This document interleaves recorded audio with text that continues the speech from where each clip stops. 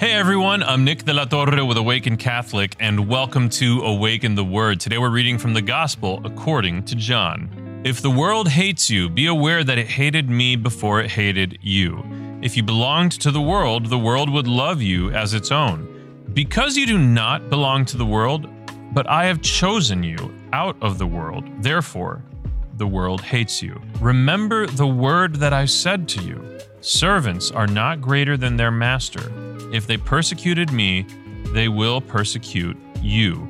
If they kept my word, they will keep yours also. But they will do all these things to you on account of my name, because they do not know him who sent me. It's a fact. We like to be liked. We like to be thought of in high esteem. We like to be thought of well. Coupled with that, we also really enjoy comfort. We enjoy experiences that are enjoyable.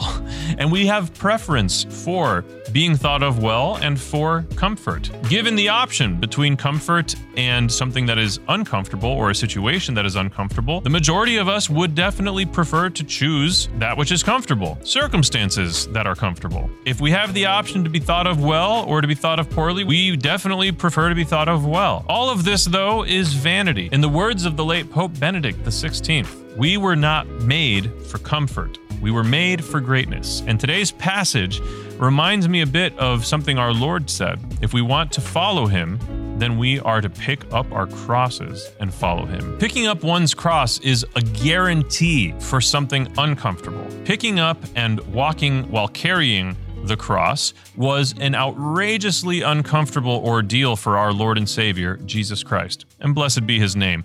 That is to put it lightly.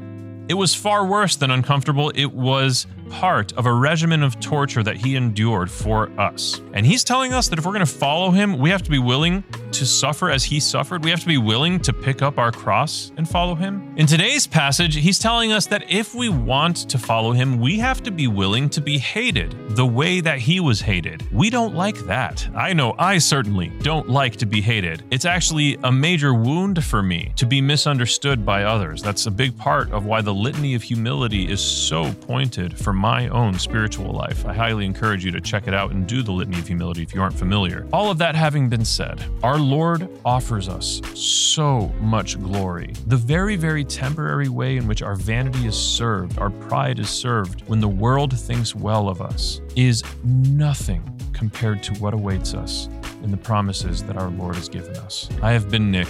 This has been Awaken the Word. And before you go, I just need you to know that Jesus loves you. Peace.